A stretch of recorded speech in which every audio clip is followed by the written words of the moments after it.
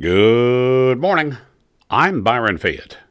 It is 22 September 2021, and as I read about the liquor shortage in Pennsylvania, I mix my morning Pepto-Bismol, bourbon, raw egg, and RC Cola cocktail and note that I'm glad to live in Louisiana, and that on this day in history, the year 904 in China, warlord Quan Zhong kills Emperor Chozhong, net effect 0. There still remained an Emperor Zhong. This day, 1236, the Samo-Tagtemians defeated the Livnonian brothers in the first Turkish WrestleMania. 1499 this day, the Treaty of Basel concludes the Swabian War, leaving Johnson & Johnson forever in control of the Q-tip cotton Swabian market. Also born this day, Denard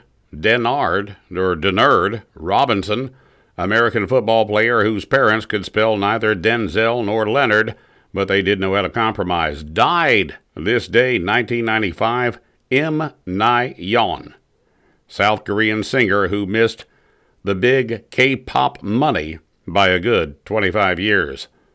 On the way, anti-vaxxers grasp at straws, and imagine your local mailman naked. Now down here in the Arklatex, bad country songs are played over and over and over again on the radios that came with our Chevy trucks back in the 90s when we bought them.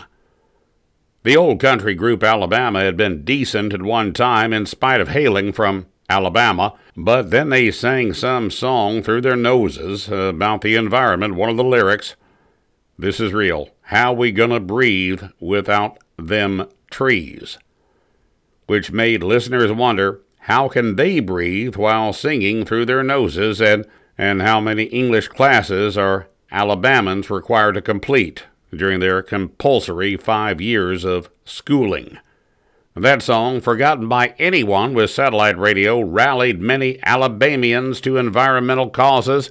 Apparently it did, because now there are contested elections for the position of tree warden in many little towns in Alabama, from Mobile to Talladega. And people vote and campaign down there for tree warden, making sure that the tree warden is red, not blue, without ever knowing what a tree warden does, or that trees are actually a renewable resource. It is a peculiar political office, but not singular in its peculiarity. Now, I'd never thought about the office of Postmaster General until I was in college in a history class with the great Dr. James Chase at the University of Arkansas, circa 1996. That great, and he was the best, and I should say aged, lecturer, spoke wistfully about having met in his youth Postmaster General Tom Farley during the Depression. One student, and it was not me, inquired, why was that such a big deal? Was the Postmaster General the rock star of the era? Did men crowd the dais seeking his autograph? Did teenage girls cast their bras on stage when he spoke? Even the great Dr. Chase was taken aback by that. Too often, it seems, people are awed by titles or reject them entirely. 98% of doctors support getting vaccinated, but so many folks around here say, don't listen to them just because they have a title. And hey, that's their business. But some are hypocrites about it. My second cousin, twice removed, being one of them, he rejects the doctors who say get the vaccine while telling me I should watch a YouTube video of a funeral director, yes, another title, a funeral director saying you should not get it. Now, I never considered being a doctor, 10 years in school, and that training was more time than I wanted to spend before I had enough money in my pocket to go on a date that was not Dutch treat. But I respect the doctor folks for their commitment. I did actually consider being a funeral director when I saw a clip and save ad in the newspaper. In 6 months, you too can lay people to rest and give comfort to the bereaved.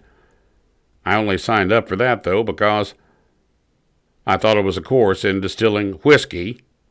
Needless to say, I was not convinced by that funeral director video. I'm Byron Fayette, reminding you to drink at home. It's cheaper.